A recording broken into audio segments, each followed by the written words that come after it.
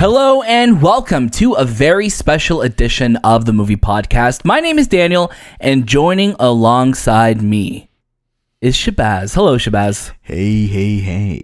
Oh, you're doing a very cool voice today. Yeah, I'm cool guy Shay. Shay, you doing okay? Yeah, I'm doing good, man. How are you today? I'm great. Today is a huge episode for us. We are just so excited to get right to it. But before we do any of that, it's TIFF season. We are in the middle of the Toronto International Film Festival. This is one of our favorite times of the year, and we get to watch some incredible movies, and there are some incredible movie reviews that you'll be able to listen to right now across all podcast feeds and on YouTube. So I just want to remind you, as always, you can catch a brand new episode of the Movie Podcast, which feels like every single day now, and you can check out our shows and reviews and our interviews all throughout the week. I want to make sure you're following us on Instagram, Twitter, TikTok, and Letterboxd at the Movie Podcast. Join our Discord because we're having some great conversations in there, aren't we? I would say so. I think we're having a lot of fun. We're having some good conversations, some good questions are being asked, and a lot of beautiful reviews are being left by people saying like, hey, I discovered your podcast through this and that, and it's really awesome. So thank you for that. Yeah, thank you for that. And we want to keep this conversation going as long as we can. These episodes may end, but the conversation doesn't have to stop. So please join us on our Discord. We're having a great time in there. And I also just want to say, if you want to write into the show, if you want us to read a review or your thoughts on a movie or anything, hello@themoviepodcast.ca. That's the best place to do it.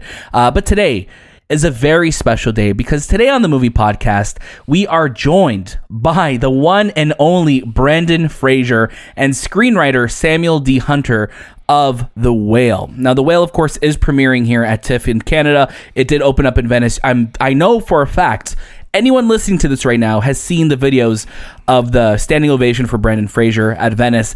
At TIFF as well, he got a standing ovation. He is absolutely phenomenal in this film. And if you want to hear our review, myself, Shabazz, and Anthony did review the film. You could check out our review out right now across all podcast feeds and YouTube, so go listen to that. We had the pleasure of being in a roundtable. This is the first time the Movie Podcast has been in a roundtable interview. Now, for those of the uninitiated who don't know what that is, don't worry. This was our first time doing it too.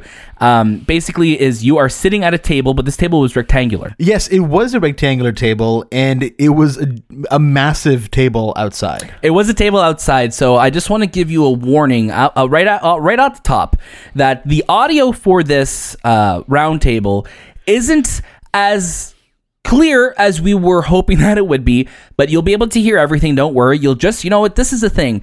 If you are from outside the Toronto area and you wanted to know what it's like to live downtown Toronto, this is the experience you're going to get. You're going to get what it's like to be walking around downtown Toronto, and you'll be able to have the closest experience to being in this interview as we did, with all the sounds, all the ambient noise. I think there was a person who was going down on a parade float at one point. There was a construction building being torn down. People listening to Gwen Stefani. There was a lot of stuff happening. There was a lot of happening. But, the nice thing about this interview is that we did get to, be part of a roundtable. Originally, it was just going to be myself in this roundtable with some other outlets.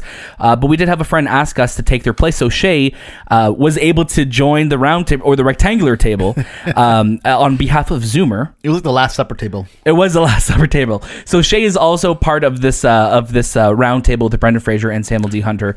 And I want to say thank you to our friends Rachel Ho, who we met at this roundtable as well too. She is a writer for exclaim.ca, and also she has a website, rachelkh.com, which I'm going to include all the show notes below. I also want to say thank you to our friend Steve Norton, who again we just met through this roundtable. He's part of Screenfish.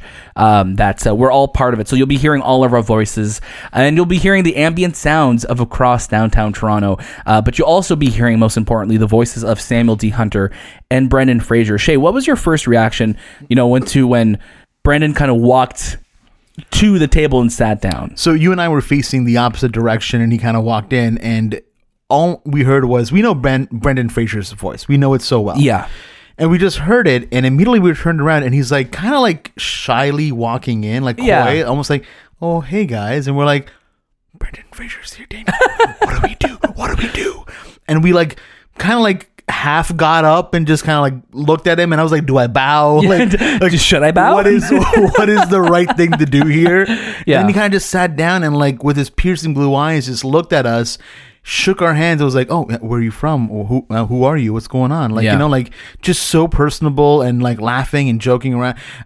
Brendan Fraser is better than what you can imagine. He's the best. He is the best. He's a wonderful human. So is Samuel D. Hunter, who is just again, I cannot wait for everyone to watch this film. When you see, Brendan bringing the words of Sam to life, under the direction of Darren Aronofsky.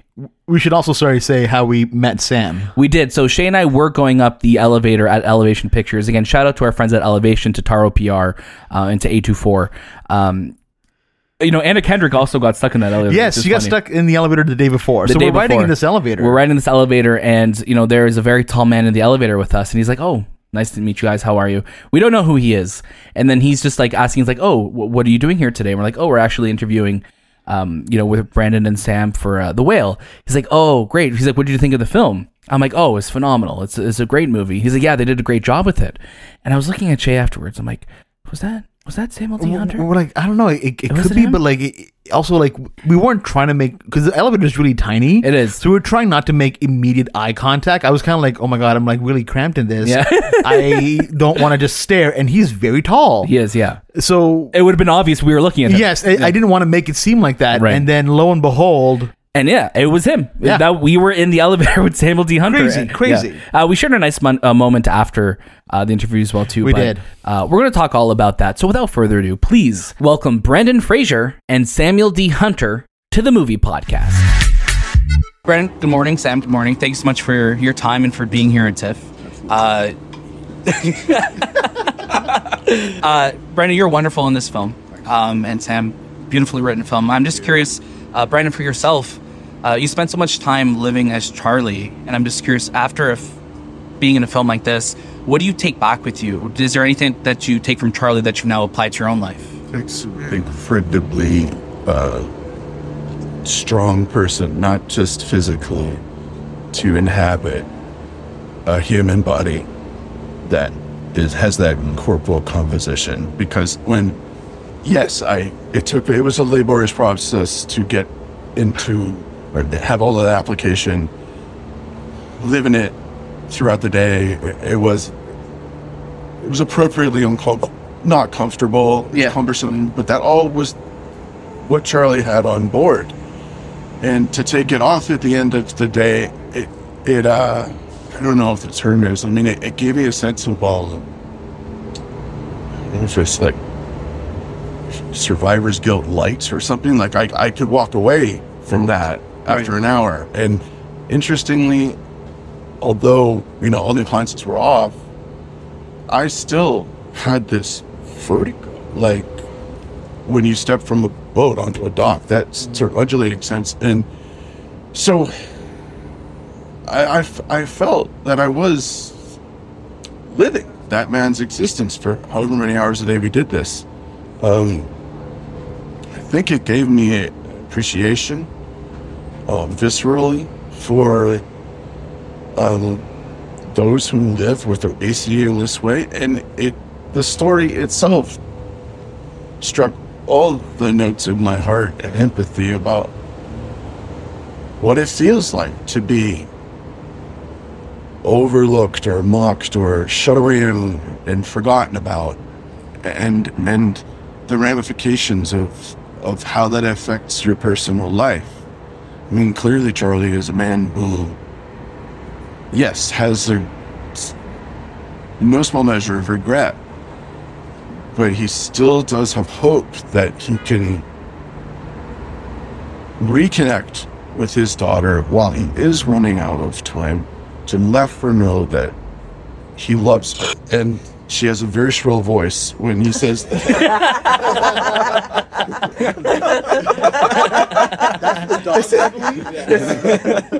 actually, that noise was Sadie sings. Spirit animal. Yeah, right. She's here with us. She's here with us. When she had to deal with her dad.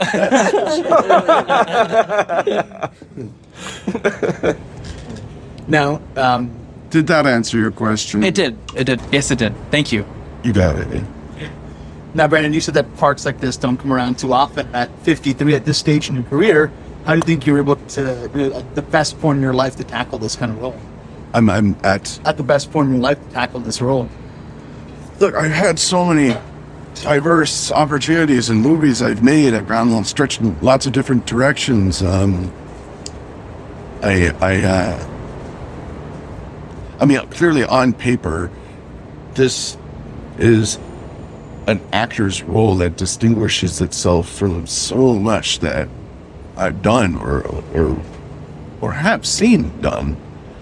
And to have the authenticity of it protected by Darren Aronofsky and Sam Winter's award-winning play and screenplay. I can't think of any actor worth his weight in salt in my peer group that wouldn't want to pay attention to being a part of that. And I feel I still pinch myself that I was lucky enough to be the guy to get the job. I understand that you worked with the Obesity Action Coalition, and I was just wondering how that came about, like whose idea it was to work with them, how involved they got in. Did they get to read the script ahead of time? And what did you take away after working from them that maybe your perceptions changed? How did it start? Do you know? I actually don't know. It was really from the beginning when we first started. I developed a script with Darren over many, many years. When we finally were sort of like, okay, I think we might be doing this, we brought them on very early on. And we did a special screening for them a long time ago. And I feel like that was like 5 or 6 months ago, like a very early cut of the film. Because we just, wanted to make, look, this comes from a very personal place for me. I in part wrote this because I grew up gay in North Idaho, and I went to a very religious school that taught that people like me shouldn't exist. And eventually I started self-medicating with food. And I continued for a really long time. And of course, that's not everybody's story is big. There's plenty of people out there who are big and happy and healthy. That wasn't my story. And that's not the story I decided to tell. So I think it was just very, very important to us early on that we brought in the OAC as a partner to make sure that we brought a level of authenticity to this beyond my lived experience. Their concerns are legitimate that we wouldn't be making a film that would compromise them, that would make them feel as if they were now seeing on the big screen the manifestation of the story of their lives that they've had to live, that put them in such a state that they can't feel like they can get away from their challenges. And it was a process of meeting with individuals who had lived with obesity, had bariatric procedures, but were going to. They gave me their stories, their testimonials in the most candid way that it was moving. It was moving to learn, and I'm no demographic psychologist or anything, but I noticed from person to person who I spoke to, and it was at least between 8 and 10, like Zoom calls that winter, that their journey began with someone early in their life who was quite cruel to them, verbally, made them feel horrible about who they were. And sadly, I noticed it was often a man, it was often their father. From what among the 8 or 10 people that I spoke to, what that just let me know is it's true. Years and years ago in Bangkok, I was at a temple, massive, huge golden Buddha, and a plaque out front said, "Painful indeed is vindictive speech." That stayed with me. Words have meaning. And to break the cycle, I felt duty bound to tell this story, not in a Hollywood way that put actors in costumes and suits and makeup that defy gravity to be a one-note joke, and also because with their support, we needed to take a risk to do this. Art is about taking a risk.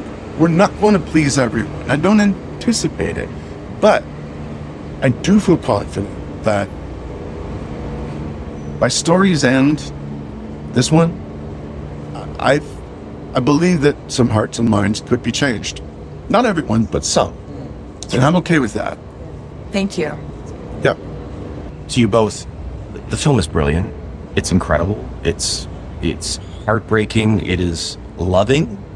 There's a joy and a sadness and parts where it's funny. Like, it's incredible. It's incredible for just from start to finish, from the script to the performances. And I was wondering, maybe this is a question that can't be answered, but one of the lines that shook me was, "People are amazing." And we live in a time where we continue to find out that people are not amazing. So how do we hold on to that? And I was wondering, like, is that something that you believe? I believe it. I believe Charlie believes that because he's an optimist. Essentially, he has a secret superpower, which is to see the good in others, to bring that out in them, even when they don't know that about themselves. I mean, as an educator, it's his job. Sure. But that's the tragedy, is he's overlooked that in his own family, and the regrets he has for the relationship that could have been with his ex-wife, with his daughter. And I mean, that's the journey that we must go on. I mean, attached to that line, Charlie says before then, and he said, "Do you believe that we can save each other?" No. People are amazing. People, yeah.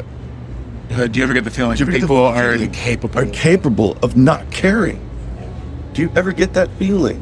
And I think that's something that we could use a lot more of in our world. We live in such deeply cynical times, and I've never been a cynical person. I've never been a cynical writer, and this way maybe even more so than any of my others. And I think as a result, like, as a writer, and I think Darren as a filmmaker too, we're just kind of opening a door and inviting you inside. And we're not going to grab you and drag you in with the tricks, with like plot gymnastics or visual effects, or, none of the things that you normally would drag an audience to the door. So, as such, I think I'm just opening the door and inviting you inside. And I think the trick is, like, if you're going to meet that with a furrowed brow, then we're kind of at an impasse, you and I. Right. Yeah. But if you have just a little bit of faith and walk through that door, I'm hoping that we can, like, have a rewarding experience together. Because I'm a humanist through and through. I do believe that people are amazing. And I actually think that that's the harder choice to make. Cynicism is easy. Believing in nothing is really easy. Having faith in people is hard. And I think that's ultimately what the story is about, is hard-won faith in other people. Sam, for yourself and Brandon, I mean, the reaction that this film got at Venice was amazing. That standing ovation was so, like, just heartwarming to see. I'm curious, for Brandon, when you came on board, and Sam, when you're adapting this with Darren Aronofsky for the screen, how did the film change when Brandon came on board, and how did it change when you were working on it with Darren to now make it from a play to now a film? I mean, it's been a really long process. It's been a decade. Darren saw the play in New York in fall of 2012. Wow. And I started working on this play in 2009, when I was in my 20s, like, living in an illegal sublet. So it's been a really long journey, but I'm really glad it took 10 years, because it took 10 years to figure out how to make it the right way. Right. And at the core of that was who is Charlie, and I feel so personally connected to Charlie and this story, and it was hard for me to write. It came from a very vulnerable place, and I was terrified about who we were going to give it to, but from the moment that Brendan read the screenplay in a little theater in the East Village about a week before COVID hit, I felt completely safe in his arms, and continue to feel so safe. Sadie Sake was there too, by the way. She was. She wasn't to one another until we walked into the door. She's a virtuosic actor. Yeah. I had a front row seat. I hated her so much. You're so rude. Imagine how much pain that portray is. No, it's true. And she's manifesting that through. That's from rage. And that performance could have been compromised by the trope of the angsty teenagers walking in the door, but she showed utterly prescient her talent. Go and explain that one away. I don't know how to. It just is what it is. And on top of that, her character shows up with a lot of questions that will not be ignored. And that's a testament to his writing. Yeah. Now, fans are so excited for your comeback with Renaissance trending on TikTok. I just see like we're in Italy and I'm looking up and looking at paintings on ceilings and I'm just like seeing myself. How does it feel to be embraced by your fans from the 90s, but also not the next generation? It's kind of cool because everybody has kids of their own now, and they were kids back when I was just hoping that nobody found me out yet. So it warms my heart for sure. I appreciate it. It's eye opening for me, to be straight up honest. I'm keen for that set who, however they know me from previously, that look, I'm a different guy now, and that was then. I feel different. I look different. I'm a kid who's got special needs. Is going to be 20 soon. My other son's going to be a senior in high school. My other kid's going to get a driver's license, and he picked up guitar and he can shred now. And you know, I feel like I've grown up some too. So putting that gravity of you know, our lives that we have to work to play a part that's not as mass-produced or easily digestible in its pop culture fare, is everything I'm looking for, or was looking for in this. Who knows what the future's going to come? I hear Batgirl is great. You can laugh. We heard it in It hurt. I was there. I was there. Leslie was freaking amazing. I will say that she's the real deal. But look, we're here to talk about the whale. Thank you for that, and I'm grateful for the support. That's the short answer to that. Well, we came in this morning just quoting lines from Bedazzled and Mummy. So thank you for that. Yes, sir. Came in, I thought, should I say hi, Steve Nebraska, or should I just leave it? Just leave it. As long as you're calling me. You call me whenever you want. Sam's questions for you. I was wondering, so you said it's a 10-year process, even more when you actually wrote it originally, but knowing that it was going to become a play, come a movie, and you knew that Darren Aronofsky, who is an incredibly stylistic director, but you have a single location. I mean, Mother was single location, but this is very different. Really single location. Yeah, it's very different movies. Was there a particular scene that you were excited to see how Darren would interpret it and put it onto the screen, or a particular line of dialogue or anything like that you were just excited to see what he was going to do with it?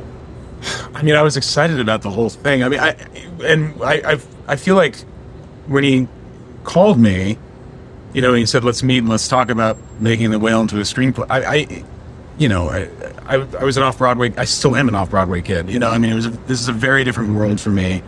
And so I was really anxious about it because I didn't know what to expect. I think I bought Final Draft to write this. And I guess I came into it thinking like, oh, I guess he's going to want to do that thing of like opening it up. And I was really nervous about that because I was like, well, what is that? You know, like to like follow other characters. It's a different story. It's a different story, yeah. And I was like, A, I don't know if the story warrants that, and B, I don't know if I'm going to be able to do it with integrity. But very, very early on, Darren was like, let's keep it in the room. And that was like the moment for me where I was like, oh, okay, he gets it. Yeah. And we both want to make the same thing. And so really like when I saw the first cut, you know, I was on set the entire time working with everybody very closely, but I wasn't part of the editing process. And so, you know, I walked into a theater like with sweaty palms, like, okay, what's this going to be? But like 5 minutes in, I was like, oh, he did it. You know, like it's exactly what I hoped it would be. You know, I knew that Brendan's performance was, I mean, I saw it every day. It was a thing to behold. It was a marvel, but you just don't know what's going to happen in the editing room. And once I saw it for the first time, I think I walked out of the screening room and I waited to call my husband, and he was really nervous about it too. So he was like, why are you not calling? And I just kind of walked down the block because I just needed the moment. And then finally I called him and I just burst into tears. I feel you. I couldn't get out of my chair. Yeah. Just thinking, I need to gather myself here. And thinking, this could change some hearts and minds. I mean, that's an altruistic notion, but I thought people are going to have to reorient the patterns of thinking that they brought into before seeing this film. They'll be thinking twice about it after they leave. It had such an impression on me. It just made me feel like this could do a lot of good. It could do a lot of good. And you know, movies are distractions, they're entertainment, and I get it. But it fed my soul. Just as we wrap up, and honestly, it's such an honor to speak with you both. It really is. I was wondering if you'd talk about the power of one true thing. This is all the way through. Charlie's just tell me one true thing. Just write something honest. I mean, you talk about changing that hit me. That was eye-opening for me. I was just wondering for you both, the power of something honest, the power of one true thing. Weirdly, it's, I think in 2022, more so than when I wrote the play, you know, the idea of truth and honesty, I think it's becoming like really important. I think that, you know, we live in really cynical times. We live in a time where people are incredibly guarded. They don't want to, they don't want to open up. They don't want to be honest with each other. They stick to their sides, or, they stick to their patterns. And I think that this movie is just in a very simple way asking for people to, that's what I said before, like please just walk in the door. And just see it. Yeah. And ask yourself that question too, because at the heart of it all is authenticity. Yeah. From the creation of Charlie himself to what he says and what he feels, and the hope that you attach that his journey will be complete, and the breathlessness you have up until the last moment of this film. Look, it's powerful stuff. You know that already. Thanks for asking. Thanks for answering. Thank you so much. Thank you all for your time. It's phenomenal. Thank you so much. Thank you. Appreciate it. Email him that file now. Yeah. If you email us back, we'll email that file. And welcome back, Shay. That was really cool. It was. We were kind of just on a high when this day happened because we finished this interview. We spoke with Brendan Fraser. We're just like sitting at a table like we are right now talking to him. Hopefully the audio for everyone listening, you were able to hear everything that we spoke about. It was a great time. Honestly, I can't talk highly enough about this film. Brendan's performance is phenomenal. Sadie Sink is phenomenal. Hong Chow is phenomenal. It's just all around a fantastic film. So I'm excited for everyone to watch it. But being able to sit at that table with Brendan Fraser, someone that we've grown up loving our entire lives, it's a very surreal thing. And then we had to run from there to go watch The Fabelmans, which is also another phenomenal movie that we have our review up for. And then we had an Apple event after that. So it was just a day full of emotions. Shay, how are you feeling after that conversation? I feel like we should have given people a heads up to have tissues ready because definitely it was a very personal interview. And there's moments that Brendan kind of like really broke with us. Like he relished in the moment of the film. He really did, yeah. and he was so personable and like really unlocking a lot of memories in ourselves and within himself. So, but yeah, no, it was great. It was great. Yeah. It was great. And if we waited a few extra moments, we would have seen Hugh Jackman as well too, who also has worked with Darren Aronofsky. Though. Yeah, we did see D. DA. I can't make his name cool like that. Like how I usually do it. Yeah, I can't do that with his name. Aronofsky. No, we won't give you a code name, Darren. We're very big fans of you. So, we're just I think we're the TIFF madness is starting to get to us.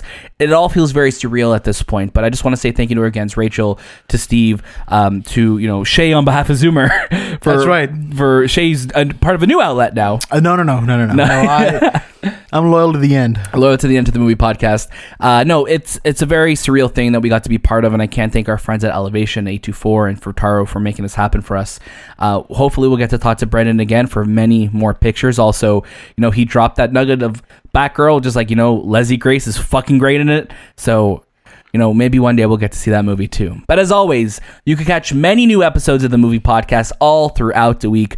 Make sure you tune in for all of those, and make sure you're following us on Instagram, Twitter, TikTok, and Letterboxd at the movie podcast. Join our Discord, follow us on YouTube, subscribe, leave a comment, let us know what you're up to. We'd love to hear. We'd love to know what you're watching and what you think of the show. It would mean a lot to us. That was This Time with the Movie Podcast, and we'll see you next.